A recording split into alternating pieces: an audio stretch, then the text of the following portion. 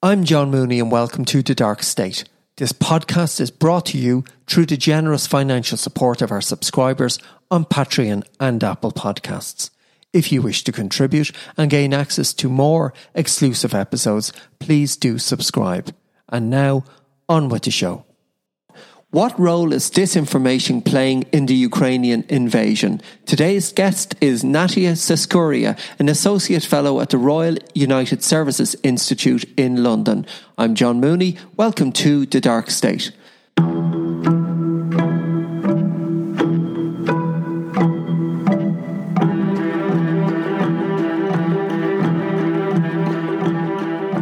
Natia, welcome to the show. Can you tell me a little about yourself? How did you become involved in the study of Russian politics? Since I was very young, I have been witnessing how Moscow has been trying to push Georgia into its orbit and increase Georgia's economic and political dependency on Russia. I believe my personal experience has affected my choice to study Russia and dive deep into the topics of how Russia projects its power and what tools do they use. So this is something that's very personal to you. You're very much involved because your own home country has been also invaded by Russia. And that's something that many people in the West have overlooked or simply forgotten about. Indeed.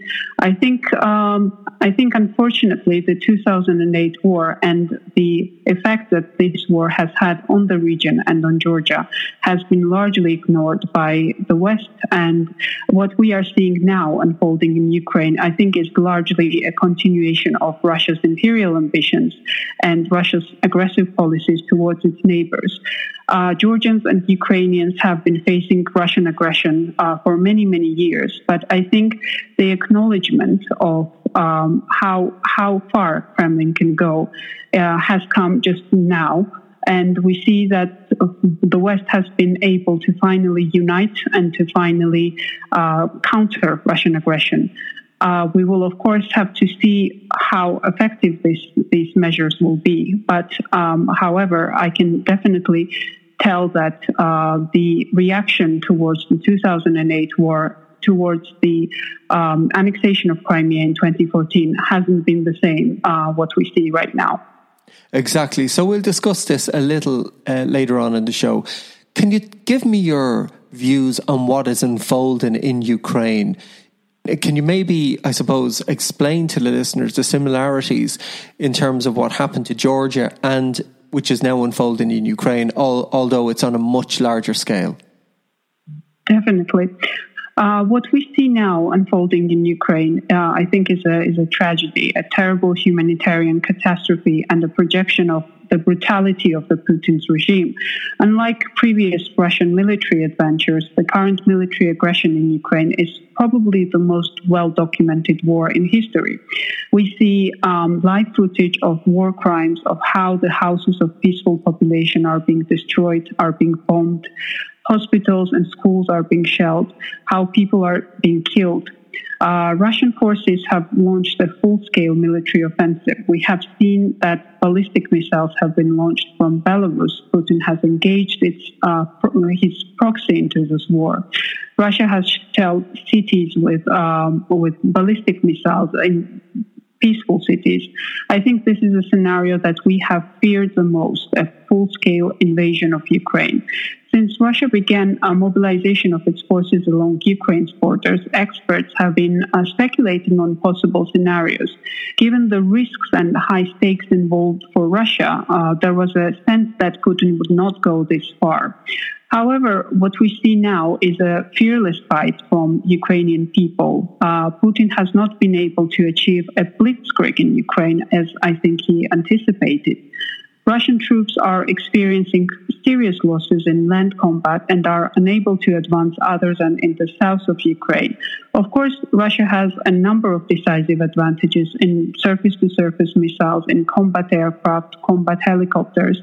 But even though Ukrainian military is more capable compared to 2014, the amount of capabilities that Russia is ready to deploy against Ukraine is enormous. So, unfortunately, unfortunately, they do have a huge advantage. And I believe that there is still, the tough days are still ahead. At the same time, Ukrainian armed forces have demonstrated that they're very efficient in land combat, and most importantly, the spirit is definitely there. The recent poll has shown that 88% of Ukrainians believe that the country will be able to repel the Russian invasion. I think when we talk about the parallels, the similarities between what happened to Ukraine and between what's happening in Ukraine and what happened to Georgia in 2008, there are definitely a lot of similarities. And you have rightly mentioned that the Georgian invasion. What we see now in Ukraine has been largely used in Georgia in 2008. Ukraine is, of course, more important for Russia. Hence, the stakes are much higher. There is lots of history, and there is lots of. Ukraine is much more important in terms of historical ties for Russia. But I think the methods that have been tested 14 years ago against Georgia are being used now. And I can give you a couple of examples. Prior to announcing Russia's recognition of the independence of Russian-occupied Ukrainian territories, Putin has made an incredibly alarming speech that included a twisting of history, of Ukrainian history. Similar methods have been applied to Georgia, and Putin has tried to twist Georgia's history by using false narratives, by using disinformation. Russia sees both Ukraine and Georgia as tools being used against Moscow by the United States. And this thinking is not new. This dates back from early 2000s, and the 2008 war, as well as the annexation of Crimea in 2014, is a continuation of Russia's hostile foreign policy and inability to accept that Ukraine and Georgia have sovereign choices, and this choice is largely pro-Western.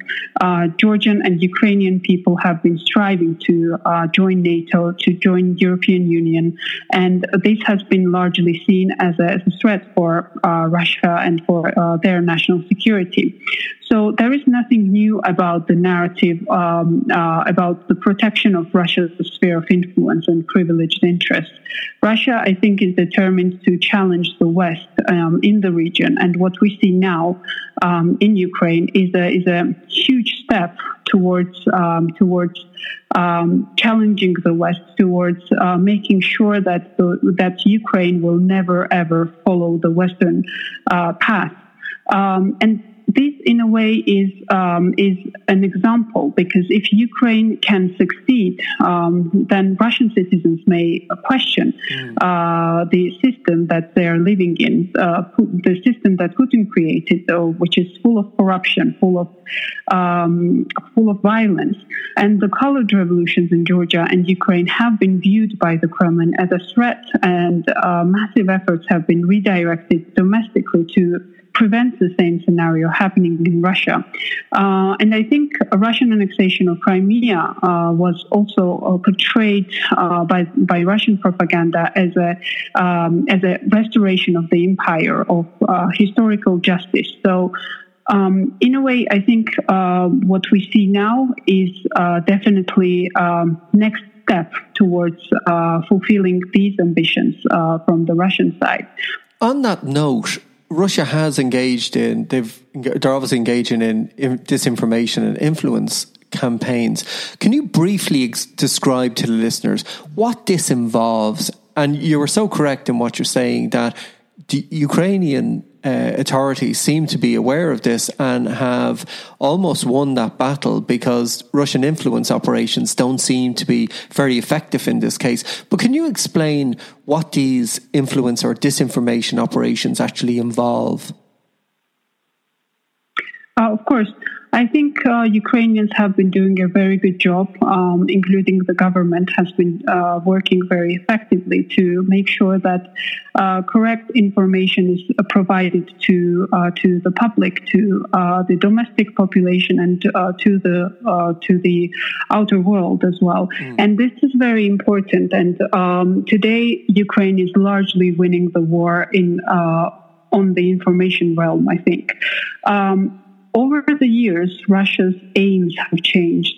In the past, Russia was still concerned about its image and identified itself as a so-called managed democracy. So, I think if we take the August War of 2008 as an example, back then Russia still cared about its international image, and therefore the disinformation was largely used to make sure that it was Georgia that the war started from the Georgian side, and Russia was only protecting the civilian population. I think this message was very important for Russians to be widely delivered in order to make sure that the costs for this war were insignificant or non-existent for Russia. And unfortunately, in many ways, I think the West failed to respond to the military offensive in 2008. And in fact, instead of punishing Russia with sanctions or with other means, they got a reset policy from the Obama administration, which has, I think, it has largely largely emboldened Russia to pursue further aggressions. And we have seen examples of this. And what is happening right now is also the result of this soft policy towards Russia and ignorance towards Putin's authoritarianism. I think Russia seeks to achieve chaos and confusion in the West by spreading disinformation, and by this, Putin uses Western weaknesses to its own advantage. And there are major stakeholders involved, including the Western enablers, let's say, who are disseminating, spreading this disinformation.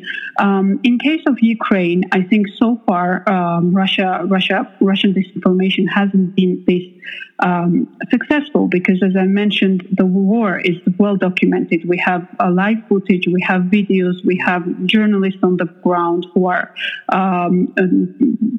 providing us with information 24/7. So, in this case, I think it is very easy to compare the official statements with the current reality when we see that, for example, Russia claims that they wouldn't bomb the civilian facilities.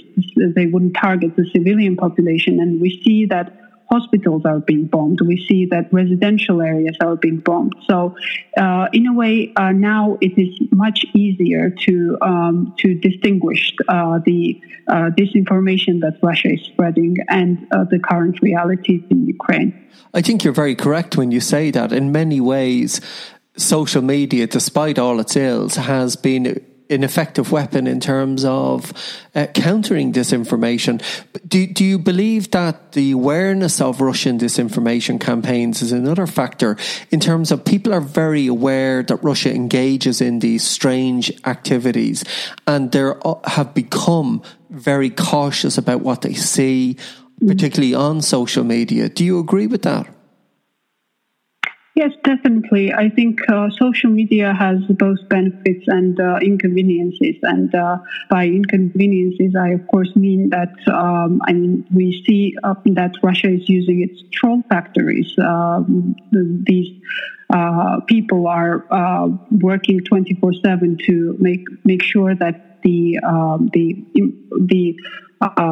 audience is being misled, deceived by what's happening currently on the ground.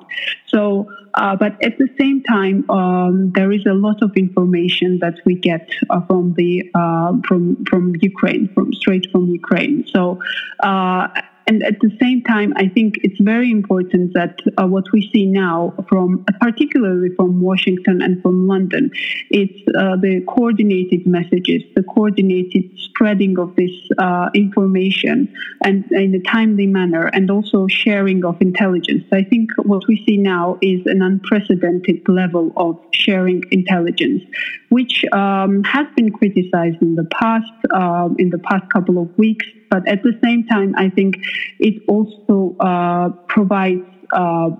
It has been efficient enough, and it has more benefits to it than inconveniences, because it makes public aware of the potential risks and threats of Russian invasion. And so we have been hearing for many weeks that Russia was intending to launch a full-scale invasion of Ukraine, even though a lot of military experts have doubted that Russia would do so, and rightly so, because from Putin's perspective, I think it is a very rational decision, and in the end, I hope and I think that it will backfire, because in many ways Putin has put himself into the corner, and now we see that Russian people are starting to think about fleeing Russia, about moving somewhere else, because they can't carry on with their normal lives. We see that lots of companies, lots of organizations, financial institutions are leaving Russia. The sanctions are already damaging the normal life of the Russian population. We see that even oligarchs have made some soft statements, let's say, towards they have advocated for a peaceful resolution of the conflict. So I think this is just the beginning, because sanctions have long-term effect, and I think sanctions will hit hard Russian economy, and it will damage not only the super rich, but also it will affect the population. So I think that is the long-term effect of this is very important. Natia, in some ways, is this a war that Putin can't win, no matter what? He may be able to inflict awful casualties in terms of the civilian population. He may be able to overwhelm the Ukrainian forces, but he really can't win this conflict for lots of different reasons, insofar as the international community is not going to back down. There is the possibility of a military intervention in some form or other. You may see the West engage in sort of cyber operations against Russia. I know that is something that can backfire on them, and we're all aware of how that can happen. But is this really a situation that he has miscalculated this incredibly badly, and that it may, I'm slightly reluctant to say it may result in his downfall, but it could certainly impinge or undermine his position in Russia? I think you're absolutely right. I think he has miscalculated this, and I think this will backfire for him. There is no doubt that Russian army has an overwhelming power, and there is no doubt that Putin doesn't want to achieve a diplomatic solution. There have been a number of attempts, and all of these attempts have failed, despite the fact that Western leaders were happy to engage and were proactively engaging with Putin. They visited Moscow a couple of times, and despite all these diplomatic conversations, we see that Putin still went ahead. I think he sees this as part of his legacy. I think seizing Ukraine, erasing Ukrainian sovereignty is something that he wants to be part of his legacy. But at the same time, we also see that unlike the 2008 war, unlike the 2014 invasion or annexation of Crimea, Russian population is less enthusiastic about this military adventure in Ukraine. And in the past, we have seen that the past military offensives have resulted in the increase of Putin's personal popularity. But I don't think this will be the case now, because we already see that Russia has experienced casualties, and there will be more casualties involved, I'm sure, because of the fact that he is leading this brutal war, and Ukrainians are fighting for their future, and there is no indication that they will give away the sovereignty of their country to Russia. And there have been claims that, for example, President Zelensky would flee the country, and we see that he stands very strong, and his whole cabinet supports him. So I think this will be a long conflict. We already see that Russia hasn't been able to achieve military success on the ground. So this will largely backfire for him, because we see that the West is united. I think Russia miscalculated the Western readiness to support Ukraine, because in the past we have seen that the West hasn't been united when it came to sanctions, when it came to making sure that Russia was appropriately dealt as a result of their aggressive policies. And they have targeted even Western countries. It's not just about Ukraine and Georgia. We have seen that they have been leading cyber operations against the Western countries. They have been interfering in elections. Russian disinformation is huge in the West. So I think the reluctance to lead tough policy towards Russia has been perceived by Putin as a green light to pursue his imperial ambitions. So I think what we see now is that what we see now is an unprecedented unity that will lead in making sure that Russia is isolated, making sure that Russia is targeted by very tough sanctions, and we already see that the sanctions in place are very serious. Russia has already the West has already cancelled the Nord Stream 2 pipeline, which was a very important strategic project for Russia. So I think all of these measures, in conjunction with the lack of support towards this military adventure in Ukraine, may lead in the future to people's protest in Russia. And of course, this is a tricky one, because we have seen that Russia has been dealing with its own population in the most brutal way. The opposition leader, Alexei Navalny, is in prison. A number of activists who came out to the streets, they have been punished. They have been imprisoned. Even now, when there was a protest in favor of in support of Ukraine, 2,000 activists have been arrested. So, of course, there is a degree of fear, and Russia accumulates this degree of fear by using disinformation as well, and by using its state-owned media channels. But at the same time, at some point, I think Putin will cross the red line, even from the perspective of the Russian population, and this may result in people denouncing Russia's steps in Ukraine and protesting the worsening of the economic situation, which has been already quite tough as a result of the coronavirus pandemic, because we have seen that Russia has not been able to deal with the pandemic properly. I think it's really important as well to point out to the listeners that most Russian people are actually afraid of the authorities over there.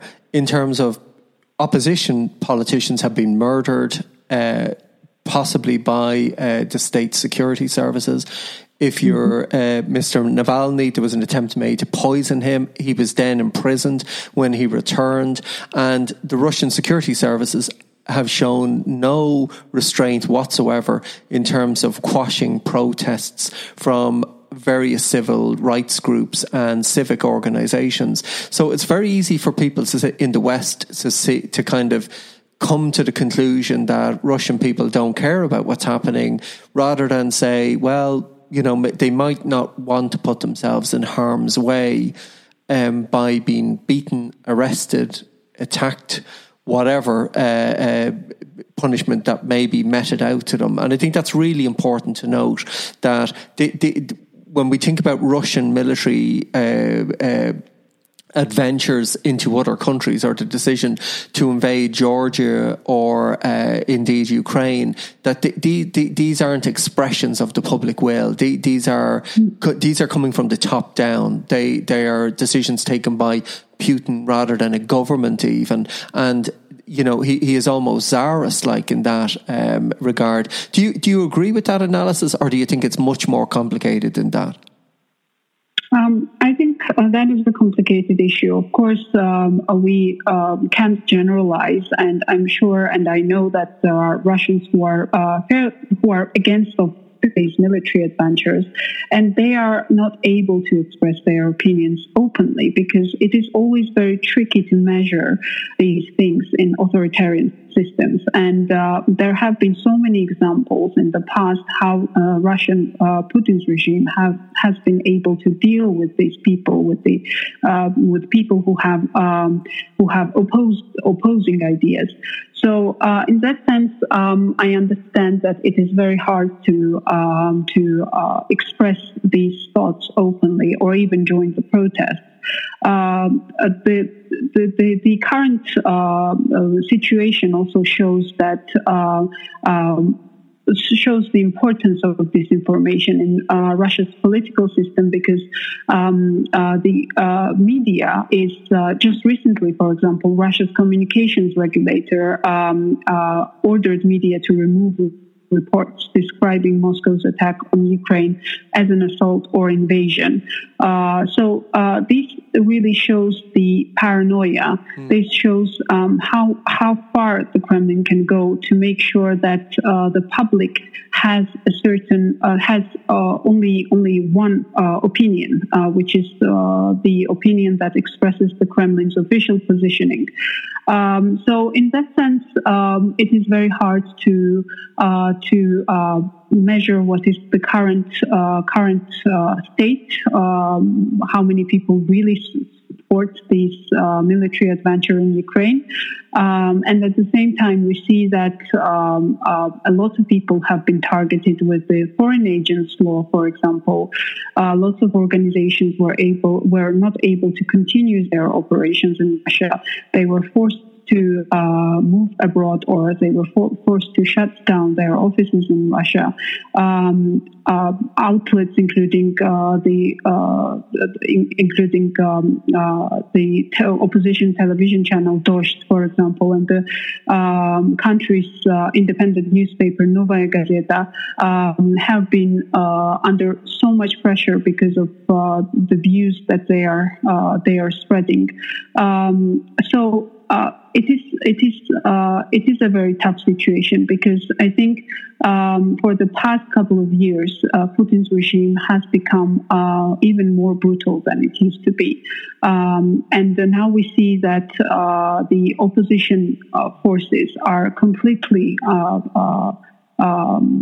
destroyed, or they are under so much pressure that they cannot operate properly, and they cannot mobilize the people into the streets. There have been calls from the Team Navalny, for example, to asking Russians to get together and to protest what's going on in Ukraine. But unfortunately, I think not many people will dare to join the protest, given the fact that we have seen how the Kremlin is dealing with these people, using tremendous amount of violence against them. I think and I hope that there are more Russians than what we see out in the streets who are opposing Putin's regime, and I hope that they will gain the courage to go out and to protest the situation in Ukraine, which is absolutely tragic. And I'm sure that looking at the videos, looking at the reports, is quite tough for many Russians to be responsible, indirectly responsible, when your country is using so much violence against Ukraine. And they call Putin many times Putin called brotherly nation Ukraine, and it is absolutely unimaginable that at the same time they spread these narratives that Ukrainians and Russians are one people, and on the other hand they use cluster bombs to shell the cities and to kill Ukrainian people. I couldn't agree with you more. Could I just return to the idea of disinformation and how effective it is? How should people across Europe respond to this threat? I mean, should media organisations publish official information released by the Kremlin, or should they ignore it? I'm just thinking in Ireland in recent weeks, we had Russian Ambassador Yuri Filatov repeatedly state on all media channels and to various media organisations that the idea of a Russian invasion of Ukraine was insane and nothing was going to happen. He claimed that this was an invention of NATO that was simply designed to upset people and, interfere in, peace and democracy in Western Europe. Given those sort of blatant mistruths, how should the media react to official information coming from Russia? It is very tough to counter this information, given the amount and given the intensity of this information coming from Russia. And obviously, it is very important to make sure that the public in the West is aware that you cannot trust this information coming even from official sources, because we have just discussed the different examples of using the genocide claims, for example, of making Ukraine an aggressor. So there are various ways, there are various messages that Russia constantly spreads, and it is very hard to keep up, and it is very hard to fight against Russia on the information realm. At the same time, I think there are various organizations in civil society that are doing a very good job in terms of finding these messages and making sure that they highlight that these messages contain disinformation and just serve the purpose of misleading the population. But I think there is much more that the West should be doing, that we should be doing, because, for example, in many countries, the channels such as Sputnik, such as Russia Today, are able to spread this disinformation without any consequences. So that is very harmful, because not necessarily is everyone aware of how much of a bigger tool disinformation is in the Kremlin and how Kremlin uses it. So in that sense, it is very hard to change the public opinion, to deceive the citizens of Europe and the entire world. So in that sense, I think a number of countries have made the decision to ban these disinformation channels, the channels that spread the disinformation. So I think although that is an extreme measure, I think it is very important to follow this lead, because we know that these channels are being used as a warfare tool in the Putin's regime, by the Putin's regime. So it is very hard to make sure that adequate measures are taken to fight these attempts to mislead the public in the West. I'm really interested in your thoughts on Russian active measures, because that's something that I've studied myself. I see it in operation quite regularly, but a lot of people don't seem to understand what it is, how long it's been around, and how Russia uses it to advance its aims and objectives. Could you give the listeners a brief synopsis of what Russian active measures are, and also how they are being used in today's Europe with respect to Ukraine? Mm-hmm, sure. Even before actually the Soviet Union, the Tsarist secret police has used various deceptive measures, methods, various active measures, using its foreign agents, for example, to create a certain narrative for Imperial Russia. In the Soviet Union, disinformation, the active measures have been major tool, and one of the key pillars actually that allowed the Soviet regime to control the minds of the citizens and to brainwash them by providing twisted and highly censored information. When Mikhail Gorbachev introduced glasnost and people of the Soviet Union gained limited access to the Western press, that's when I think many people realized how backwards and how far behind they have been living compared to the civilized world. And during the decade of Yeltsin's chaotic presidency, the first steps have been made to form independent media. Mostly these media holdings were controlled by powerful oligarchs and such as Boris Berezovsky, Vladimir Gusinsky. However, for example, both Chechen campaigns have been critically covered by some of the Russian media, such as NTV. When Vladimir Putin came to power, one of the first steps he has made was attacking the oligarchs who owned media. Gusinsky and Berezovsky were both forced to flee the country, and their businesses have been confiscated. Putin has made a huge effort in monopolizing the media and killing the critical voices. And the media has been a tool of its active measures, both internally and externally. And we have named a couple of examples of how they use the Russia Today, Sputnik News to serve this particular message of exporting Kremlin's thinking abroad. But there is much more than that when it comes to Russia's active measures.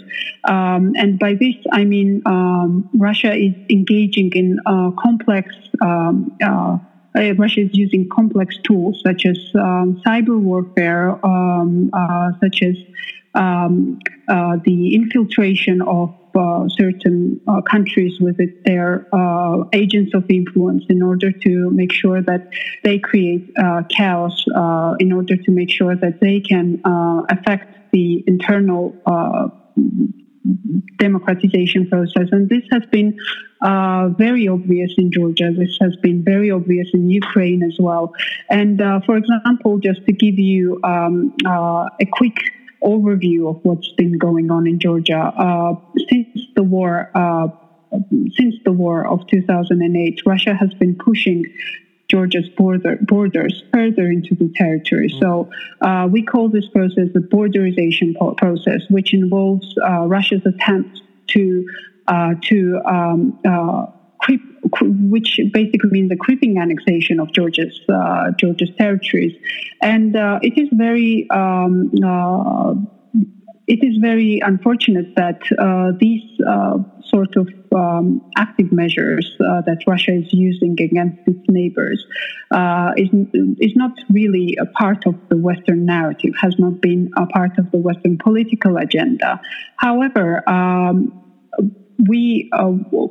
even though we tend to forget these ongoing conflicts, it is an everyday issue, and it is affecting local populations on the ground, and it is deteriorating the humanitarian situation on the ground, which is very important. And there are there aren't as many tools that a small country like Georgia, for example, can use to fight against these active measures. Unfortunately, Russia's strategy to weaken Georgia, to weaken Ukraine, is very complex and multifaceted, and we have seen that they are not only using the military option, but throughout many years they have been using various options, various tools to make sure that these countries are broken from inside, and these countries won't be able to match the expectations of and the requirements of the European Union and NATO, and to make sure that they are back into the Russian orbit. Natia, you believe Georgia is still at risk given what's happening in Ukraine. Do you believe that the risk has increased significantly because of what's happening in Ukraine? I think the risk has always been there, and what we see in Ukraine is very alarming, not only for Georgia but for European security as well, because we have seen, for example, how Russia has used the migrant crisis to weaken European states. And when it comes to a military confrontation, renewed military confrontation, I think there is definitely a risk, and I don't think that Putin will stop at Ukraine. Even if he succeeds with his plans in Ukraine, I don't think that Ukraine will be enough for Putin. Ukraine is part of Russia's grand strategy, let's say, but the overall ambition is to not to recreate the Soviet Union, but to achieve the same kind of leverage, the same kind of power. And I think Putin is very serious about that. We have seen a number of his statements recently, and there are very alarming messages there, very alarming threats. And Georgia has been part of the ultimatum that Russia imposed on the West, which basically Russia demands that Georgia will no longer be able to pursue its Euro-Atlantic aspirations, particularly when it comes to joining NATO. And Russia demands to reverse the decision of the Bucharest Summit of 2008, when Georgia and Ukraine were promised that they would eventually become members of NATO. So I think Georgia is definitely a target, and we have to also remember that there are ongoing. The conflict is still ongoing, even though nowadays Russia is more focused on using various hybrid tools, various hybrid methods to damage Georgia's democracy and sovereignty. But definitely, what we see in Ukraine increases the threats, and I think that that is why the West should stand firmly with Ukraine. And first of all, of course, to make sure that Ukraine will be able to pursue its sovereign choice to remain a sovereign democratic state aspiring to join NATO and European Union. But second of all, I think if Kremlin will achieve to seize Ukraine, this will create an immediate threat to its neighbors, its other neighbors. And Georgia is one of the countries that is very pro-Western. The absolute majority of the Georgian people are in favor of the Western integration, are in favor of Georgia becoming a consolidated democracy. So there is no doubt that Putin sees this as a threat. In your view, do you believe there is a serious risk of underestimating Russia and its intentions towards European security? I think over many years, Russia has been underestimated. We have seen that in the past, when Biden administration came to power, their main emphasis was on China, and I think that was a mistake, and we definitely see that this has emboldened Russia to invade Ukraine, and also I think. The emphasis on China in conjunction with the chaotic withdrawal from Afghanistan was seen for Russia as a momentum to achieve what they planned for many, many years. And in that sense, I am glad to see that the West has finally managed to get together and to assess the seriousness, the risks and the challenges and the threats that Russia is posing for European security. And we have seen that a number of countries that were skeptical before, they started to provide weapons to Ukraine, they started to help Ukraine, and they joined the sanctions as well against Russia. We have seen that, for example, in the UK, there is an unprecedented level of pressure on oligarchs, and a lot of people have demanded this from the governments in different countries for many years, but the result was not the same. I mean, the oligarchs were still able to use their dirty money in the West. They were able to live freely in the free liberal democratic societies while serving the Putin's regime. So now we see that this approach is changing. It is unfortunate that it took Putin to invade Ukraine to make sure that there was a change in Western attitudes towards Russia. But I think it is definitely very important that even though it's late, the West has acknowledged the fact that Russia poses a very serious threat to not only for Ukraine, but for European security order. And if Russia is not stopped here, I'm sure that European security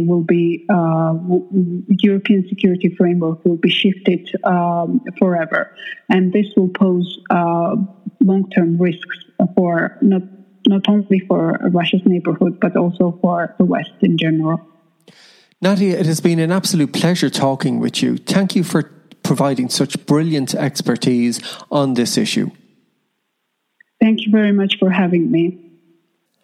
And that concludes today's edition of The Dark State. If you enjoyed this episode, we would appreciate it if you could tell a friend or post a review. I hope you will join us again next week.